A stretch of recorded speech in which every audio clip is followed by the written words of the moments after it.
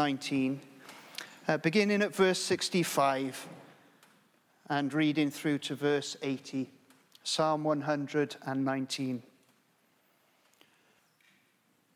This is God's word. Do good to your servant according to your word, O Lord. Teach me knowledge and good judgment, for I believe in your commands. Before I was afflicted, I went astray, but now I obey your word. You are good, and what you do is good. Teach me your decrees. Though the arrogant have smeared me with lies, I keep your precepts with all my heart. Their hearts are callous and unfeeling, but I delight in your law. It was good for me to be afflicted, so that I might learn your decrees. The law from your mouth is more precious to me than thousands of pieces of silver and gold. Your hands made me and formed me. Give me understanding to learn your commands. May those who fear you rejoice when they see me, for I have put my hope in your words. I know, O Lord, that your laws are righteous, and in faithfulness you have afflicted me. May your unfailing love be my comfort, according to your promise to your servant. Let your compassion come to me that I may live, for your law is my delight. May the arrogant be put to shame for wronging me without cause, but I will meditate on your precepts. May those who fear you turn to me, those who understand your statutes. May my heart be blameless towards your decrees, that I may not be put to shame. Amen. Hebrews 12 and verse 5 through to verse 8. And you have forgotten that word of encouragement that addresses you as sons. My son, do not make light of the Lord's discipline, and do not lose heart when he rebukes you, because the Lord disciplines those he loves, and he punishes everyone he accepts as a son. Endure hardship as discipline. God is treating you as sons. For what son is not disciplined by his father? If you are not disciplined, and everyone undergoes discipline, then you are illegitimate children and not true sons. Amen. Well, it's common experience for us as human beings to need a spoken encouragement to keep us going in challenging situations. It could be your gym instructor telling you to keep on going, or he'll give you another set of 10 press-ups to do. It might be the mountain guide who assures you the top is not so far away. It could be the rugby fans filling the home stadium so that the fairly mediocre team is able to upset a much better team because of the encouragement that they're getting.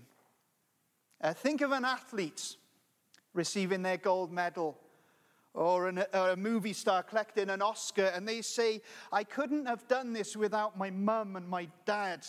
They were always there with the right word of encouragement at the right time. Well, the book of Hebrews is all about encouragement. It's a spiritual pep talk for Christians who are wondering whether it's really worth it, whether perhaps they should return to their Old Testament style of temple worship. From the end of chapter 10 onwards, it's had a particular focus on endurance. The Hebrew Christians had suffered many things, we're told in verse 32 of chapter 10, but you have need of endurance. They've already been through a lot, but there's more to come, and they need to keep going. They're discovering that suffering is a normal part of the Christian life. The pressure is relentless. They've been isolated from the temple, from its social life, perhaps from its economic perks and benefits. They feel that they're on their own.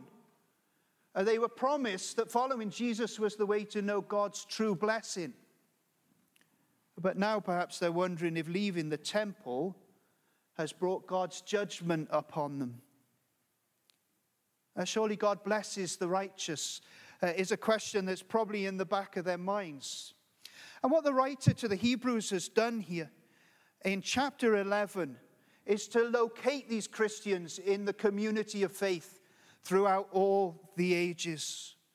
Every significant hero in the Old Testament and many anonymous men and women of faith have had to face suffering, trusting in God's promises.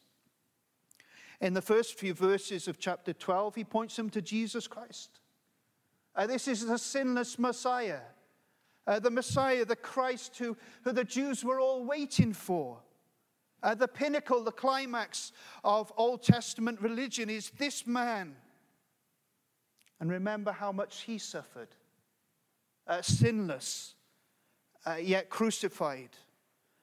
Suffering because he obeyed God, not because he had done something wrong.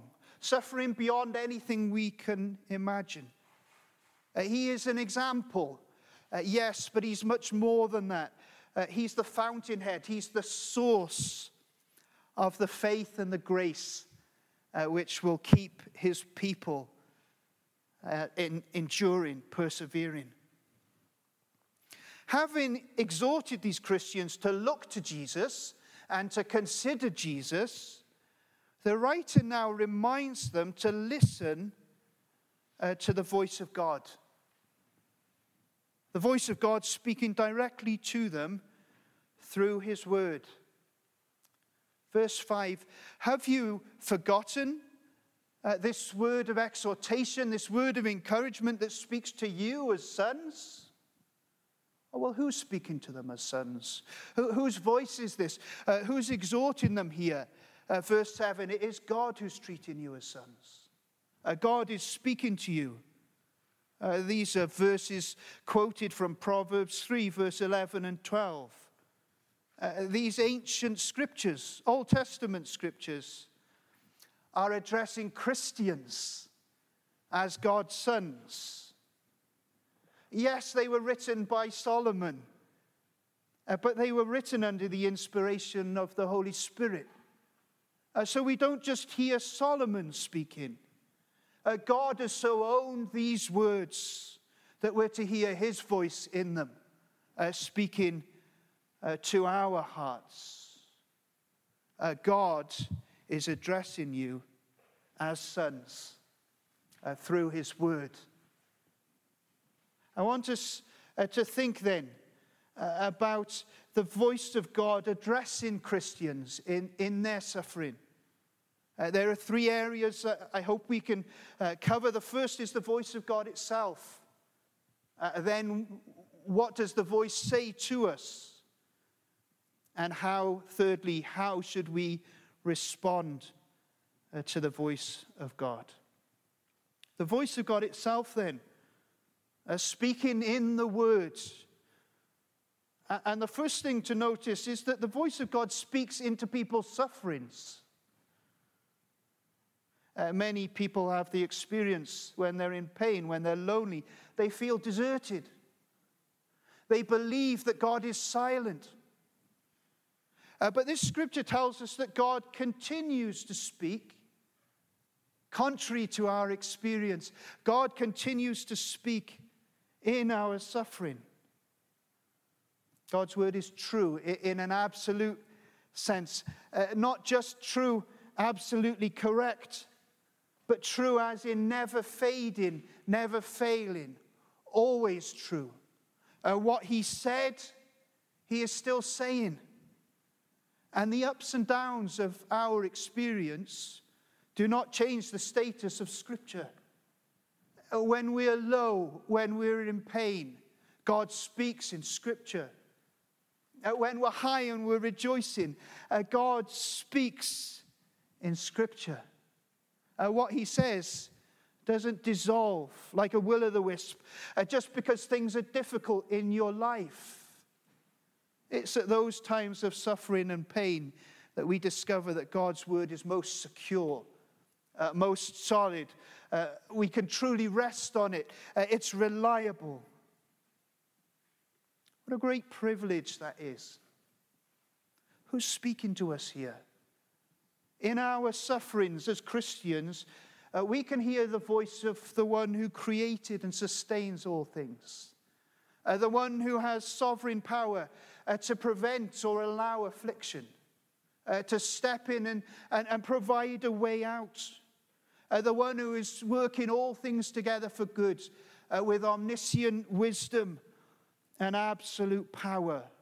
What a privilege it is to suffer, and in our sufferings to hear the words of God, which are living and active, life-changing, sanctifying energy. These are the words of eternal life.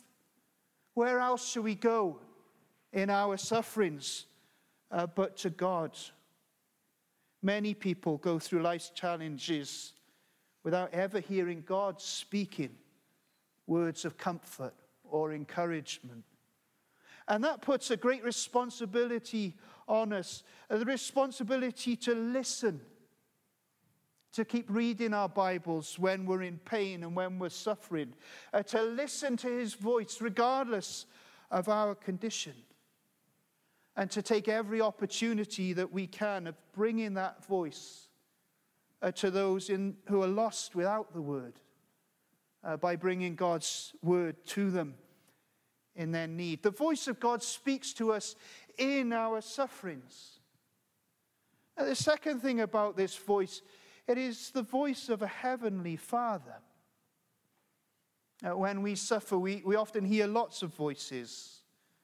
We hear our own voice, bringing out our neuroses, our inferiority complexes, or perhaps our superiority complex, our sense of entitlement and pride, and self-pity and self-preservation. There's that voice in me that says, I don't deserve this. That's my voice. Then there's other people like Job's friends, who are ready to come in with all their worldly wisdom and quick fixes. Often the voice of the devil is there too, mixed in with it all, firing his fiery darts of doubt, accusation, temptation to give up. These voices frequently tell us that our suffering results from our failure. We're suffering because we're guilty. The accusation is there. This is a punishment. But that's not the voice that we hear from God. This is a Father's voice. You see, for a Christian, Jesus Christ has taken away every penal consequence of sin. There's no context now for us of punishment in a legal, judgmental sense. When we are suffering, we are not in God's law court to be whipped and beaten and sentenced and condemned and executed. As Christians, when we suffer, it's as though we're in God's living room. Our Father is there correcting us. This is not a legal punishment. This is the hand of a father's discipline. I'll show you how to do it. You did it wrong. I want you to do it this way. I'm teaching you. I'm correcting you. I'm helping you to grow. I'm fitting you to come home to heaven. It's a Father's voice. And that's one of the most liberating things a Christian can ever realize. Our faith is not just about being forgiven. Jesus Christ has accomplished a full forgiveness for sins by his sinless life and his sacrificial death. In him we are completely justified. But that doesn't make us islands of righteousness. isolated. We're forgiven in order to be adopted. Our sins are taken away. The debt that we owe to Adam is paid so that we might be brought into the family of God and made heirs of God and joint heirs with Christ. From that point on, we are not to view any part of our experience as falling outside of the relationship of covenant love. Everything we encounter as Christians, we encounter with God as our Father and Jesus Christ as our brother, and the Holy Spirit within us testifying that we are born into that family as we cry out, Abba, Father.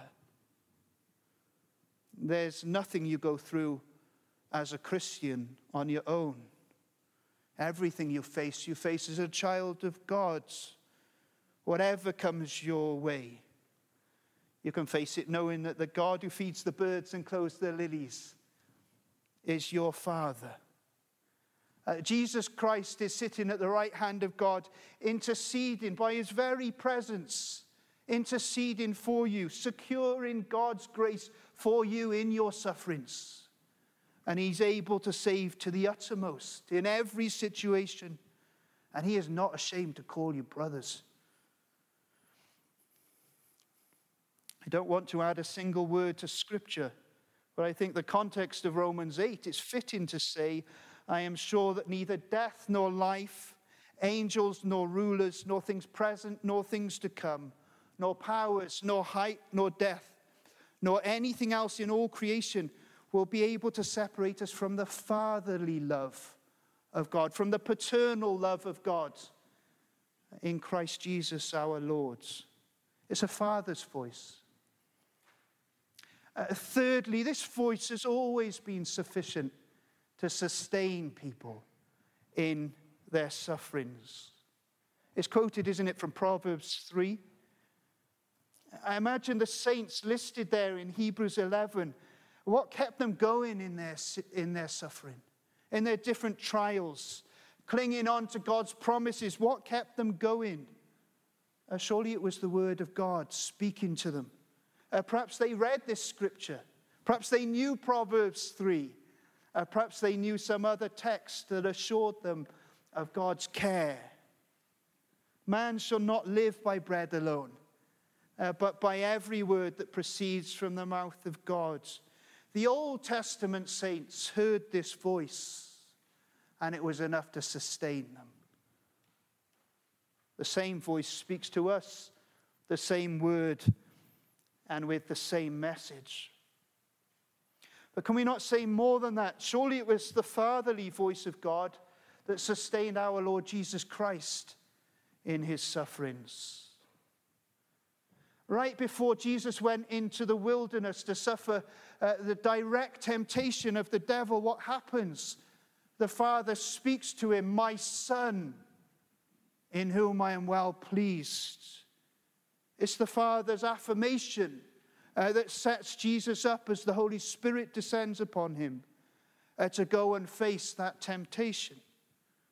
In Matthew 16 and 17, the same voice speaks on the Mount of Transfiguration as Jesus begins to predict his sufferings. Jesus could suffer as an obedient son because he heard the Father's voice, my Son. And then we hear him speaking with the reciprocal voice in Gethsemane and on the cross. Jesus Christ, who heard those words, my Son, was able to pray in the garden, Father, if this cup can pass, but not my will, but yours. The one who heard those words, my Son, was able to hang on a cross and say, Father, forgive them. Father, into your hands I commit my spirit. Surely the voice of God speaking in the word has been enough to sustain the people, the Christians of all generations, the men and women of faith, and significantly our Savior himself in his sufferings. Before we move on to ask what this voice says to us, I want to point out two uncomfortable implications. I was uncertain where to place this in the sermon, and I've decided to put it here because I hope it will increase the impact as we listen to what this voice says. Because there's something going on here which is absolutely countercultural for Western society. It's so countercultural that you might find it offensive when we spell it out. Even as Christians, we might find this offensive if we've been unconsciously influenced by our culture. See, our culture tells us two things. It tells us that the purpose of our lives is to maximize human flourishing. In other words, to minimize suffering. And it also tells us that the way to do that, to maximize our flourishing, by tapping into resources that we have hidden away inside ourselves. But these scriptures are telling us the exact opposite. These scriptures are telling us that God has a very different purpose in mind. His highest aim is not that you would flourish in this world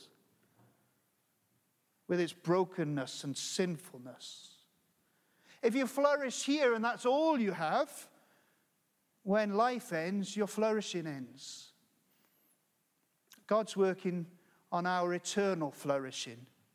He's preparing us for heaven, where we'll be absolutely dependent on him, absolutely in love with him forever, in the most flourishing relationship possible.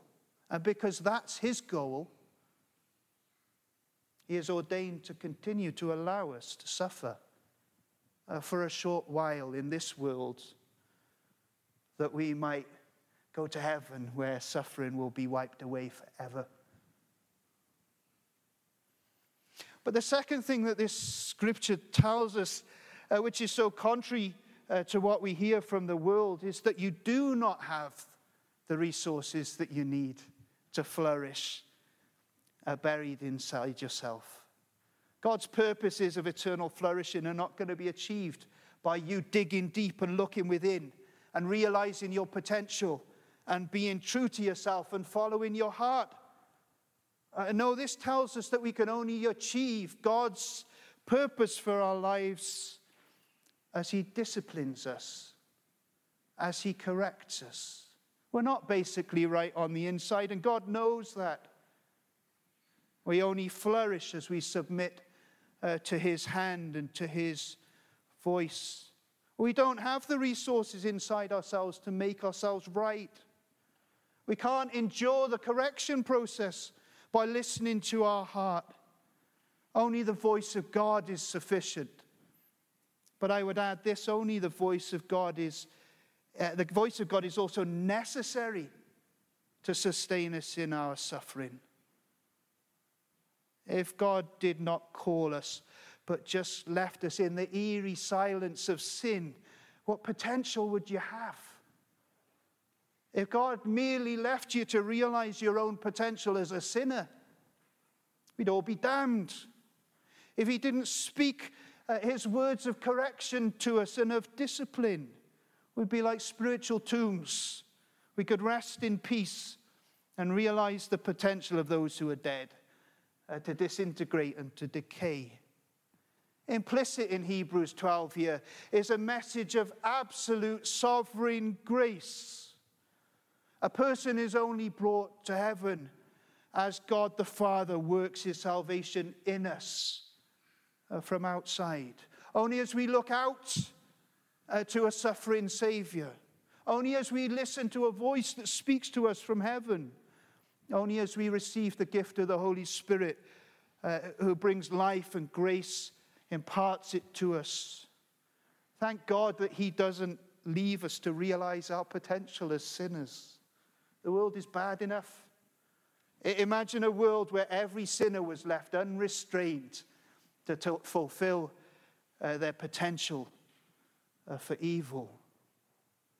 This voice then, the voice of God that speaks, tells us we can't save ourselves.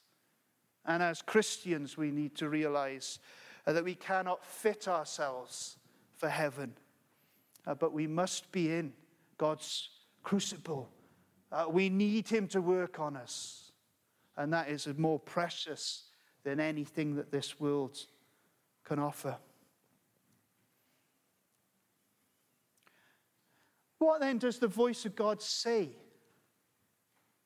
What does the voice of God say to people when they're suffering? We know there are people here who are suffering, obviously, and there are others who are perhaps suffering in ways that we don't know about. Some of you may be suffering because of injustice you've experienced as a direct result of your faith. Because you are a Christian, that opportunity didn't come to you, or you were isolated and excluded. But some of you are suffering illness, maybe bereavement, maybe the loss of a child, maybe various kinds of failure and disappointment and depression and other forms of mental illness. The psychological and physical consequences of rape or domestic abuse or injustice or humiliation. I don't know what you're suffering. These things are not the direct result of your faith, but they raise the same troubled question for you as Christians. Why am I suffering? Where is God? What's he doing to me? Why do sinful people seem to have it so easily? And I'm concerned that this doesn't remain abstract or theoretical. Scripture takes these questions seriously. Nowhere does God tell us that these things are good. They'll have no place in the perfections of heaven.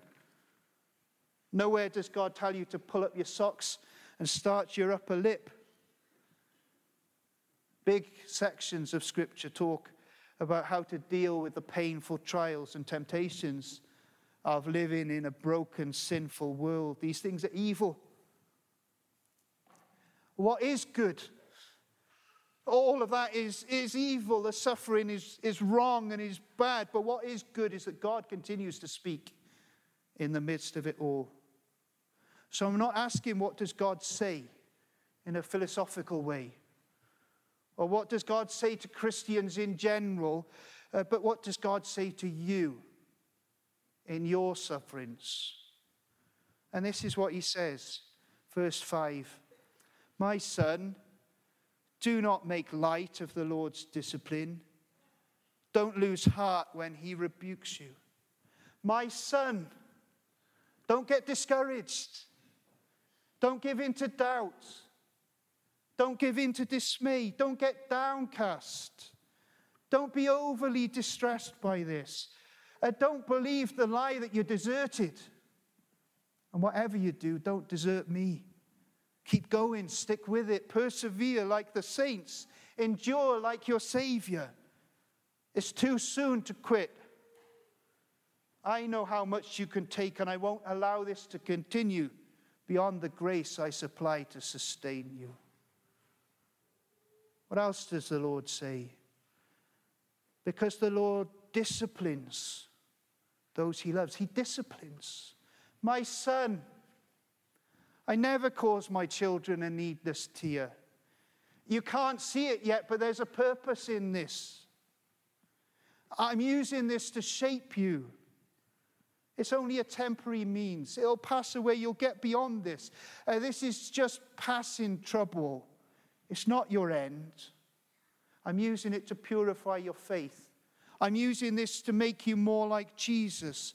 I'm using this to develop your spiritual character. You asked me to sanctify you.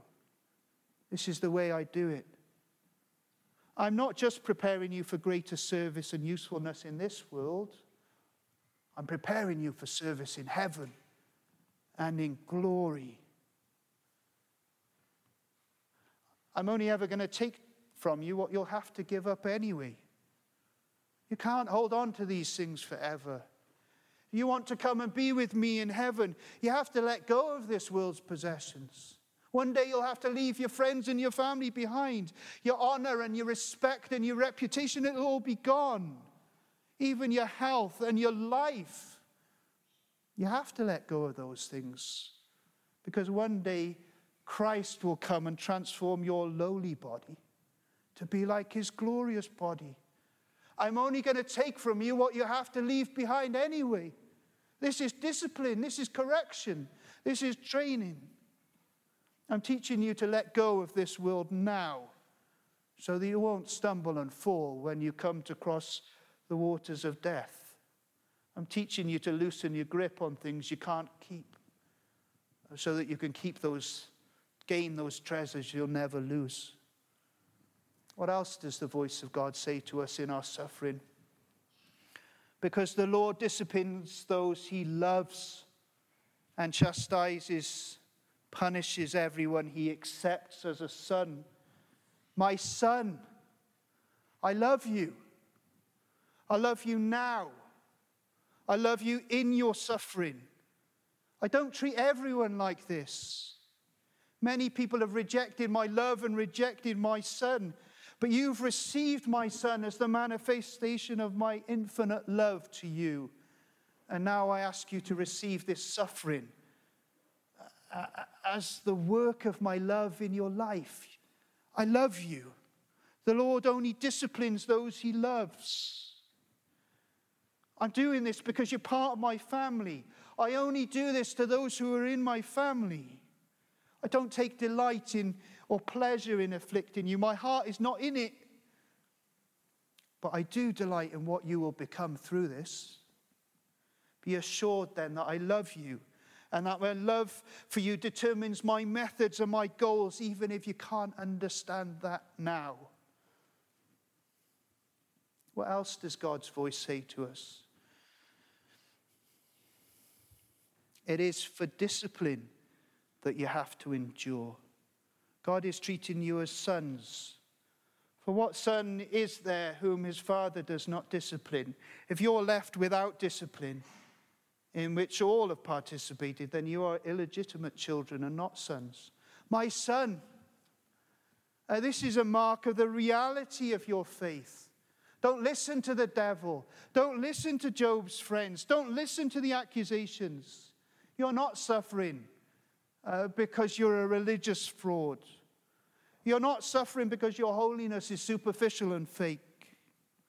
You're suffering because I can see your heart and your faith is authentic. There's something here I can strengthen and purify, and I will do that through suffering. So stick with it. Go through the whole lesson. The more you endure, the more you will gain from this discipline. And what you will gain, you'll never lose. You are not of those who shrink back and are destroyed, but of those who have faith and preserve their souls. God speaks here as well to those who are not in his family. If you're not disciplined, then you're illegitimate children and not true sons. There's a warning here. Don't be satisfied with merely the outward appearance of a Christian, hanging out in church, visiting God's family without becoming a part of God's family. You can go through all kinds of religious motions, Christian activities, but you can do it without ever hearing the voice of God speak to you as his son. There's a warning here. If you're not a Christian, then the aroma of sin and death is still all over your suffering. I don't mean to sound harsh. I don't mean that you're suffering as a direct kind of a guilt punishment, but there's a warning here. If you're not hearing God speak to you as Father in your sufferings, one day you'll hear him speak to you as Judge. We would be cruel people if we showed you care in your immediate suffering. We didn't warn you of the danger for those who die outside of God's love in Jesus Christ. In your sufferings, hear the voice of God as a warning. But in that warning, hear a veiled invitation of his grace. Those who receive God's warnings rarely have to wait long before they hear his voice of mercy. Here's your suffering. Let it drive you to Christ. Let it drive you back to God's. Why are you suffering on your own in isolation when there is a God of love who would speak to you in his word if you would just turn from your sin and trust him? Finally, and I've gone over time, how should suffering Christians respond to the voice of God?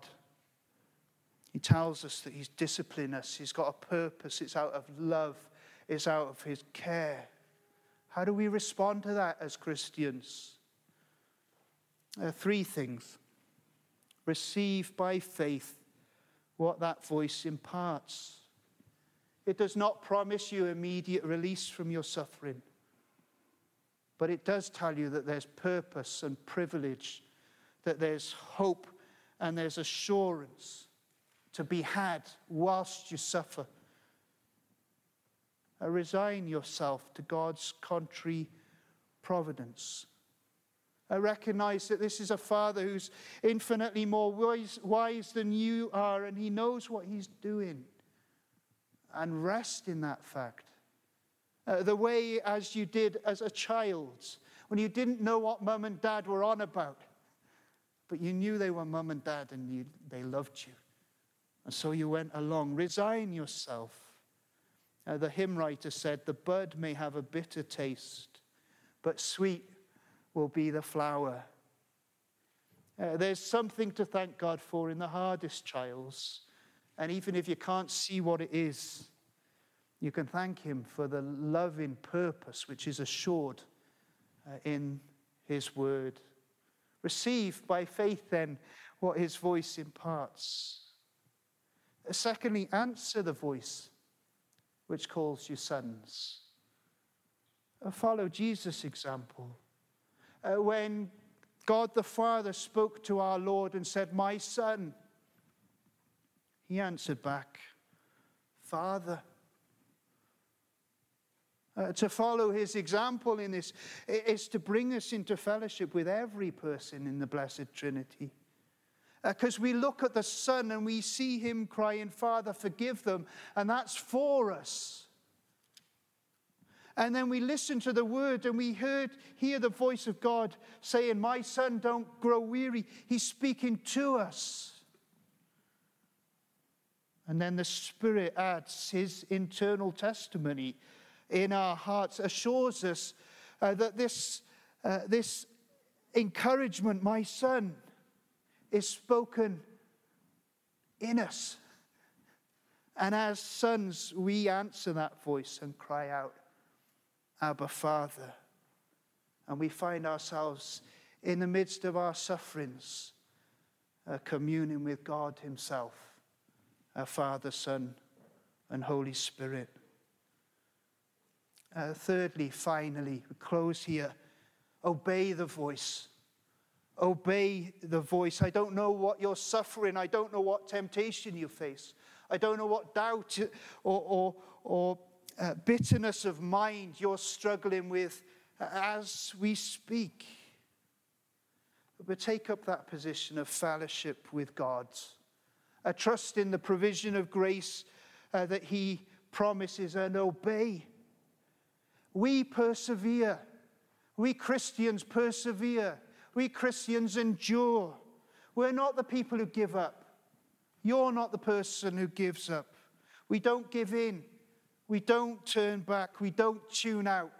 We don't turn off. We don't grow weary. We don't pull back. We don't slack off.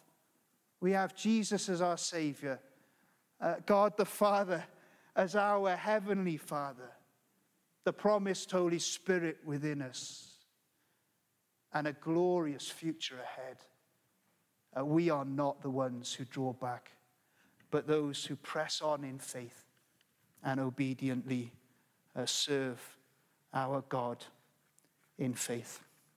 Amen. And have you forgotten the exhortation that addresses you as sons? My son, do not regard lightly the discipline of the Lord, nor be weary when reproved by him. For the Lord disciplines the one he loves and chastises every son whom he receives. It is for discipline that you have to endure. God is treating you as sons. Amen.